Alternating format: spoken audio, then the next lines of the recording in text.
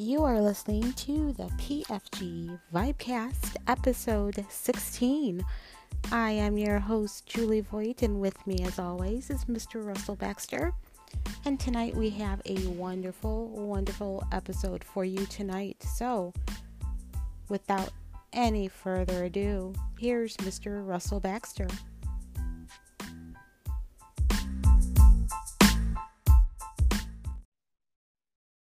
As some of you may know, I spent more than 2 decades at ESPN. I watched a lot of football. I did a lot of inside the numbers, and I laughed a lot. And one of the reasons I laughed a lot is because I got to spend time with one of the best people to ever do his job, and also one of the best people I know, period. And that is Chris Mortensen. And Julie and I are extremely proud to have him on the PFG Vibecast tonight. Mort, how are you, sir? Russell, I'm good. If you hear anybody knocking on your door after midnight, I would advise you to answer. It's probably law enforcement, because during this Green Bay Packers, all this Packers, Mike McCarthy, Aaron Rodgers controversy, I was looking for my cheese head that made with the little mouthpiece, and we can explain to Julie what it is, and I can't find it. And I believe it may be in your house somewhere. And I am calling law enforcement to come in. It'll be a subpoena, a search warrant. So don't be surprised. Joe, how do you feel about Trent Dilfer this year? No. Well, that's very funny. Oh, great stuff. Great stuff. So there, Mort, you had pretty much a very impressive resume, and, leading into writing and writing a book, going on after that in the journalism, coming up with the National, and then working on ESPN for all these years. What is your favorite part of your job? Listen, I think it's like, I think the journey, it's hard for me to say the favorite part of my job, but the journey has been the favorite part of my job, because it's a journey that I embarked on with no intention of being in journalism. I was going to be a teacher and a coach. I went to North High School in Torrance, California. I went to El Camino College and LA Harvard College because we couldn't afford a college. And then I ruptured my spleen actually during playing a little bit of football at high school. And they told me that I wouldn't have to worry about being drafted by the Army. By the way, Julie, they used to actually draft people without it, didn't give you a choice. And I went in, and I had a number of weird obligations coming out of the Army.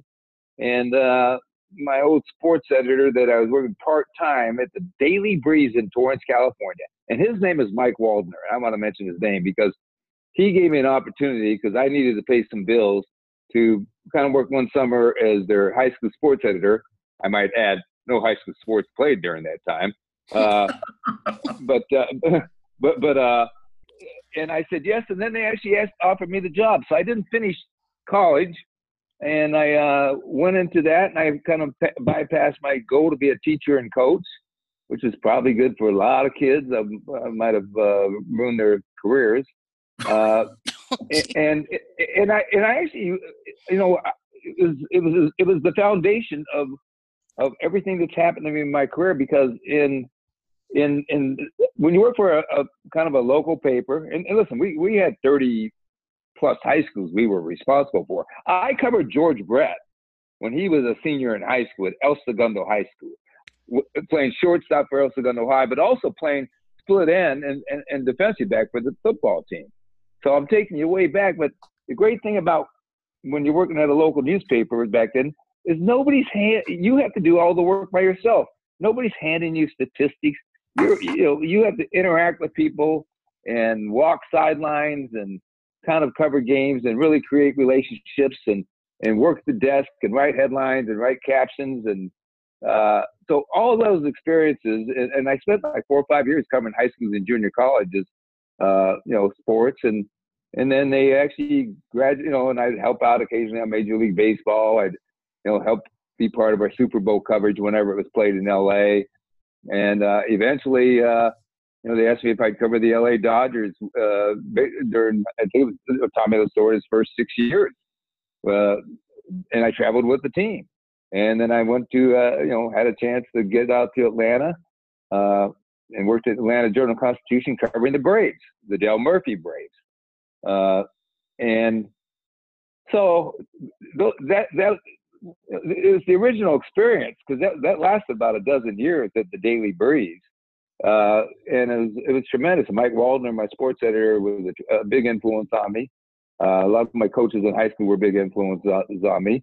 But from the Atlanta Journal-Constitution, that takes you to the National Sports Daily. I've had other venues. Sporting News gave me a venue. The National Sports Daily, which if we had an internet, by the way, Julie and Russell, it would have been a smash hit, because we had everything. We had, I think, the greatest sports staff in history. But they didn't know how to distribute the paper, which is kind of a problem. But they delivered it in New York and Chicago. They got it to the big markets, and it was in New York. And Frank DeFord was the editor, the late Frank DeFord, great man, and obviously a legend. But he actually gave me my choice of covering sports, and I chose the NFL because it fit more with my family lifestyle.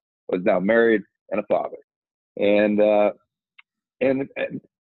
maybe a lot of people didn't see the National Sports Daily, but I would say the right people, at least for me, saw it, because one day the phone rang and it was a guy named Fred Gaudelli. Fred Gaudelli is now the guy who basically produces. He produces Sunday Night Football for NBC, and but he, as Russell knows, and Russell knows him, he was did the draft for ESPN. This is 1991 now, and I worked behind the scenes at CBS because the National did not publish on the weekends. And it was that draft, which I will say, when we have this draft coming up, it will be the start of my 29th year at ESPN. Wow. So the draft is kind of a marker for me. And I've always loved the draft, and I love it so much they use me less and less. So this journey that I've been on, I've enjoyed every leg of it. I really have. I mean, the ESPN, what it did, was it made me visible. And in a way, when somebody puts you on TV, and back then you got to remember there wasn't daily TV, sports TV, and our business, Will McDonough of the Boston Globe, was the ultimate NFL insider, and still the best insider ever, and the pioneer for all of us.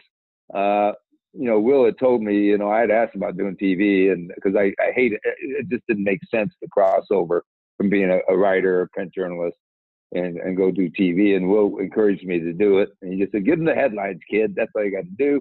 And I told him, but Will, we hate headlines. And he said, well, then give them a caption. And if you think about it, what is Twitter today? It's a caption. Yes. And I get more trouble on Twitter than I do anything else. So I would say that maybe my career has kind of taken some interesting turns, but what TV did was it made me visible. And so therefore, whenever I made a phone call where I might have been maybe 5th or 6th or 7th in line for maybe a general manager or a coach or somebody to return my call, I think I got pushed up the list because they saw me on TV. And, when somebody puts you on TV, they think you're somebody. Now, everybody who really knows me knows that I'm not somebody. I'm just Tid Mort, as Russell once dubbed me, which is a whole nother story. But listen, bottom line is I've loved what I've done. It's been good to me.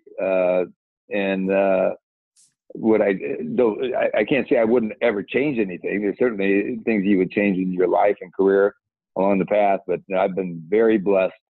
I'm humbled by everything that's happened to me. And part of that is making good friends, and Russell's one of those good friends. And I still get to, we're not allowed to call this a job. I mean, if you get to talk about football, you get paid for it. And oh, by the way, and if you complain about it, shame on you, shame on me. But it's just, it's been very special. Well, I know I learned something very valuable tonight from you, Mort. I now know that one day when you were covering George Brett, you must have turned to him and said, hey, George, how about some of this sticky stuff on your bat? Maybe it'll help you. George was a legend. The Brett brothers.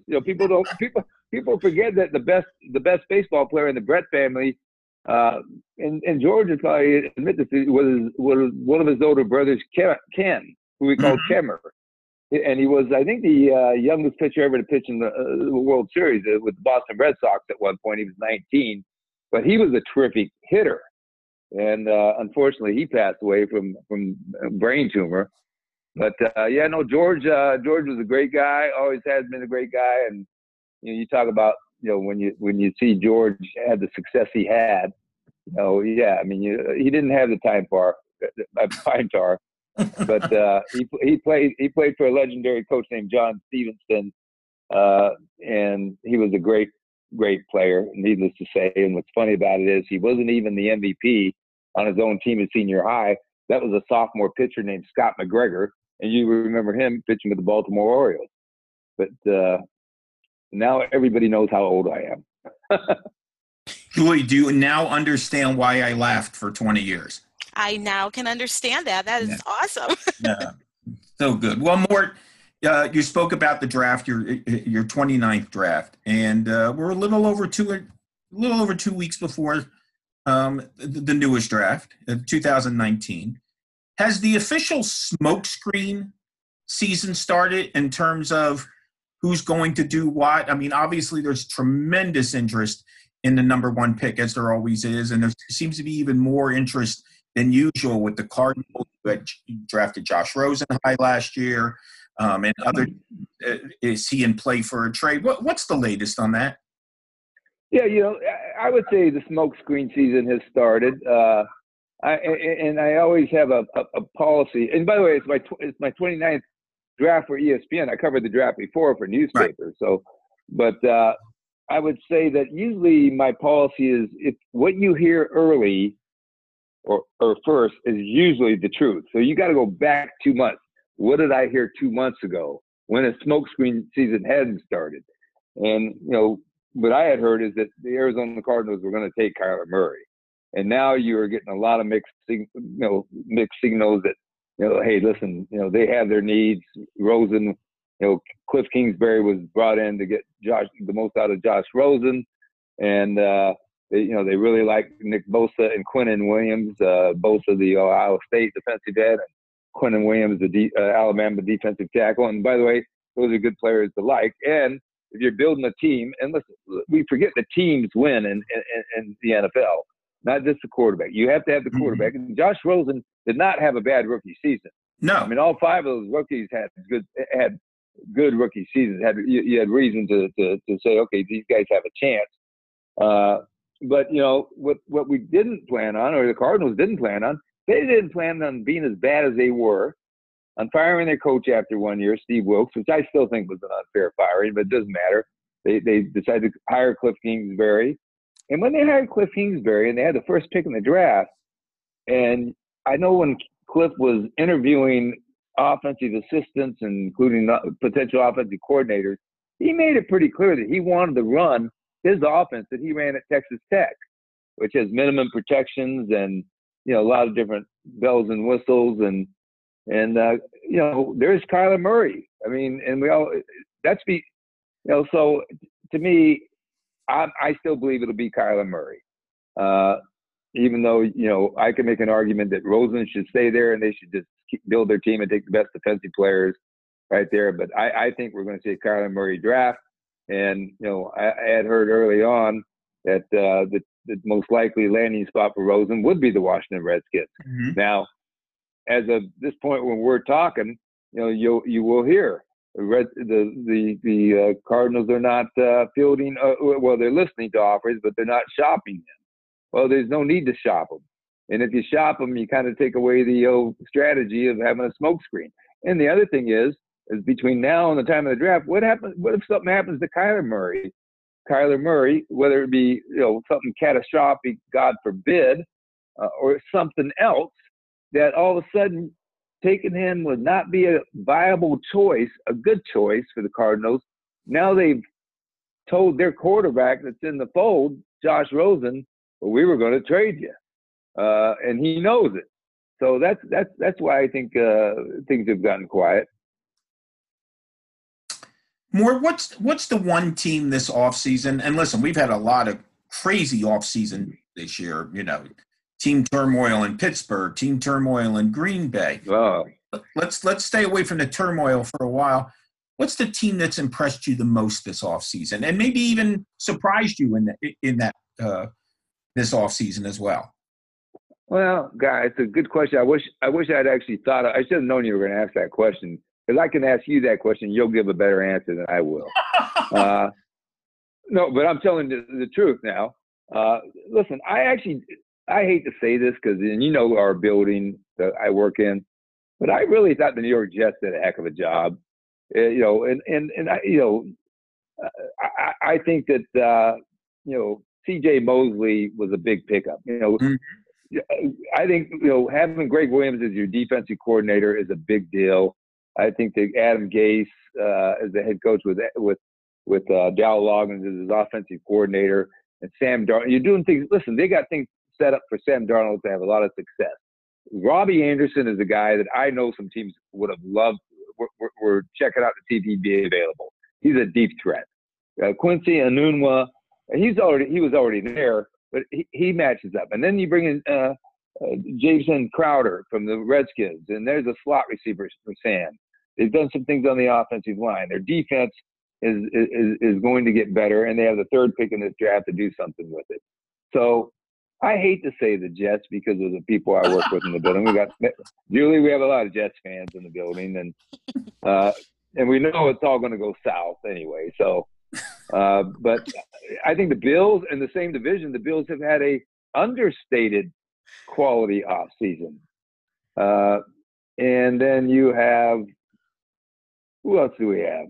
Russell? Who else do we have? I'm missing the best ones, but you go ahead and freshen my mind.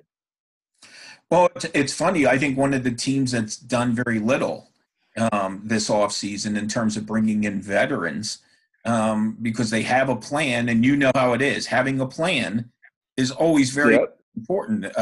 Just signing people left and right, sometimes that works, sometimes it doesn't. But the Indianapolis Colts have been extremely quiet. Oh, yes. And, last year did some great things in the draft. I mean, all they got was a rebuild offensive line, the defensive rookie of the year. After a sluggish start, and even a more sluggish start, the fact that we didn't know who their head coach was going to be after Josh Daniels turned them down. Frank Reich comes in, and irony of ironies, Mort, the man who was the quarterback for the greatest comeback in NFL history, 32 points down, right. Orchestrated a comeback from 1-5. Yeah, he did, and he got criticized for going for it. Even people said, well, he still should have, punted or whatever he did on the one play. But listen, I'm a big fan or a believer in Chris Ballard, their general manager. If you put a gun to my head and said who out of the AFC is going to the Super Bowl next year, if it's not going to be the Patriots, who I don't count out, by the way, I know, but I would say the Colts, because what I saw from Andrew Luck was exciting. I mean, listen, to know what happened to Andrew with that injury, and then to see the joy. I mean, I've never seen this unfettered joy that Andrew displayed as he came back. And then, I loved, by the way, last year when Dave Gettleman had the second pick in the draft, and he got some criticism for not taking the quarterback, but he said, when you're picking that high, you want to pick gold jacket players. The guys that you envision could be wearing a gold jacket in the Hall of Fame one day. Well, I thought there were two based on the people I trust the most in this league. And Saquon Barkley was one, and Quentin Nelson was the other. And Quentin Nelson was not just a dominant player. He's a culture changer.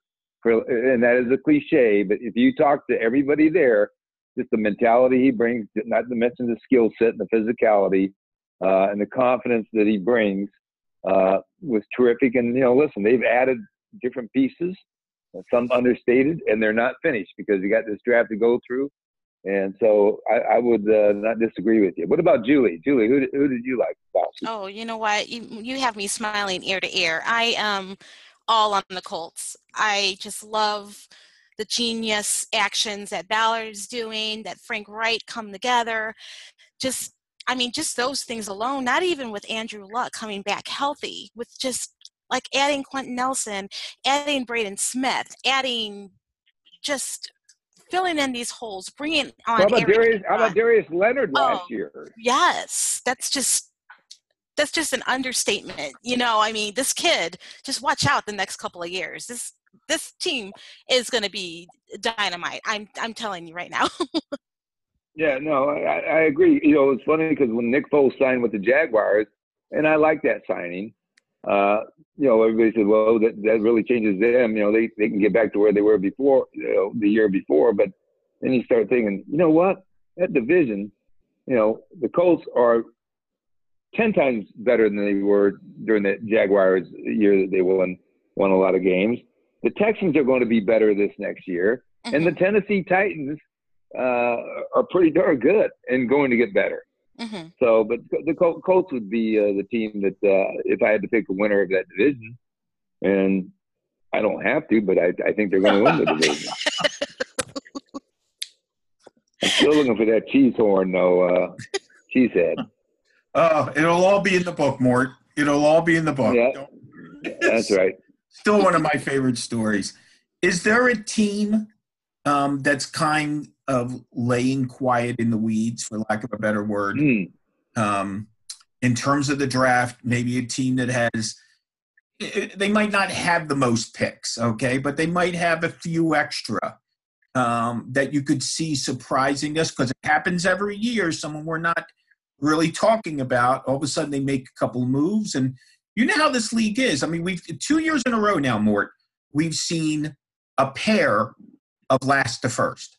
In 2017, it was Jacksonville and Philadelphia. Last year, it was Chicago and Houston. And I'm not making any predictions, obviously, this early, but is there a team come draft weekend, Thursday, Friday, Saturday, that might surprise us by being a little more aggressive than people think? First of all, I love the question, but I am now officially cheating to get on my computer. That's all right. Because there was a last of first somebody that I thought would be, the Raiders don't count because they have so many drafts. We're expecting them to be. You know, the Lions are our team. I'm watching. Nobody's talking about the Lions. Mm-hmm. I think Matt Patricia's gonna listen. I think if the ownership backs him, I think he's going to be a little more successful as a coach. And I think they've had a good offseason, by the way. Right. Now, that's from out of left field, and the Bears are, you know, and the Vikings are really good, and the Packers, we'll see what happens with them. So, you know, I obviously, you know, I need to see the Chiefs do some things. Okay. Mm-hmm. They were 12-4, but they've lost some key people. Mm-hmm. Yeah, they have Patrick Mahomes, but we need them to see them do some key things. And then we've seen the Jets do some things. I would say, let's just talk about the Patriots for a minute. You look at the losses they've had, and they have 12 picks, right, in this draft? Right. And I have seen people, and they've lost Trey Flowers and some other people. I've seen people say, well, you know, they've lost too many people. And they, you know, listen, and the Gronkowski retirement may have caught them off guard, because they were in the bidding for Jared Cook, and I think they might have been more aggressive there. And Cook signed with the New Orleans Saints, the tight end.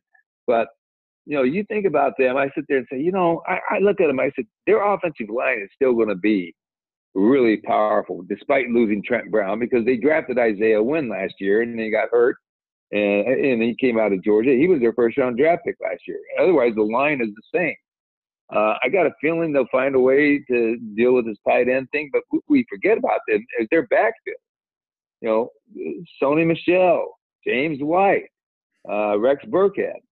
You know, they reinvent themselves every year. Mm-hmm. They're going to be a more physical. They're going to be a more physical football team. And on defense, listen. The first month of the season, they could end up 1-3 or 2-2. People will be writing their epitaph, but they'll, you know, that's their preseason. And so they have a chance to be very aggressive with all those draft picks in a kind of an off season where people think that they really take another little nosedive. Well, I said I was talking to air right there. It's or as Chris Berman would say, it's off to Pluto. But the other one is the Denver Broncos. Russell, I mean, I think John Elway is. Listen, I think he knows he's blown on a couple of quarterback picks. Obviously, Peyton Manning was a big pickup. I happen to be one of the few people I think that thinks Joe Flacco was an excellent pickup by the Broncos, and that John is such a competitive guy that they might be a little surprising to some people. Well, I will say this, Mort. I think of this. I think Von Miller, I think Bradley Chubb, and then I think Vic Fangio. That could add up to the Bermuda Triangle, to say the least. And here's the other person I think of there, because I think John will do some things with the offensive line, but that is Mike Munchak. So we have a little bit of, I'll say, a Hall of Fame, even though they're not Hall of Famers, of offensive line coaches. And, you talk about Dante Scarnecchia with the Patriots. Mike Munchak is right there with them. Bill Callahan in Washington. There's 6-7 guys that are just special, and they make the offensive line is a team unto itself. It's a unit unto itself. And I think that them getting Munchak when he actually wanted that job, and where they got fortunate is that Mike's daughter one of his daughters lives in the Denver area, and that's their only grandchild is there. And despite losing out to Vic Fangio for that head coaching job, Mike decided, and Vic was a big enough man to say, yeah, I'd love to have Mike on my coaching staff. And I think you see some interesting improvement there. Well, interesting would be the understatement when it came to this conversation. And I can't wait to see you in Canton. Julie and I are both going to be out there. We're going to actually do some live shows while we're out there, Mort. The Vibecast is going to become the Livecast. Ooh. You like that? Well, I like it a lot.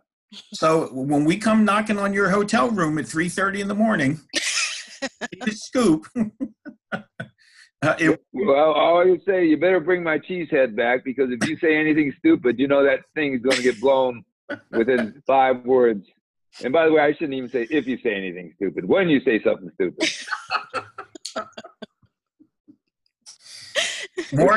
Which applies to all of us. That's exactly. Except Julie. I'll leave Julie out of it. Julie, yes, you made the list. There you go. All right, I'm happy. Mort, it's been great talking to you.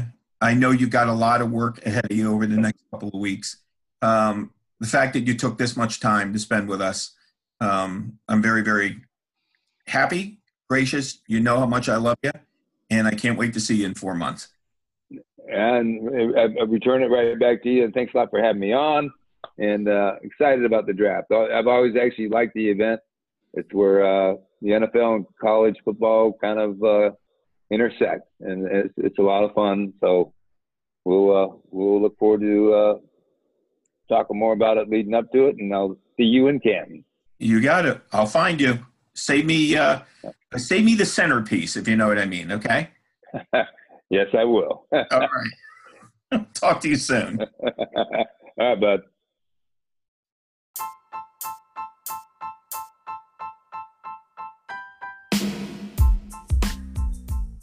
If you still hear a slight giggle in my voice, I'm still enjoying that conversation with Chris Mortensen. Brought back great memories. How much I enjoy him, how much I enjoy his work. But not only that, how much I enjoy him as a person. So, and he's funny, he's entertaining. I don't know about you, Julie, but I'm kind of smiling from ear to ear. It sounds like you had a great run, and it just keeps getting better for you. And that was my favorite. I have to say, this was my favorite episode, and goodness, yeah, I'm smiling. Well, listen, for the 14 people who don't follow Mort on Twitter, it's Mort Report. Very simple. And listen, you're going to want to keep an eye out on his Twitter account over the next, what will be 16 days when we air this, and then throughout the NFL draft and throughout the year as well. Great information, great source, great person. So for Julie Noted _PFG, for PFG Vibe, and for Bax Football Guru, I'm Russell Baxter, saying goodnight to Julie Voigt. And thank you again, Chris Mortensen, for making our evening. Take care, everybody.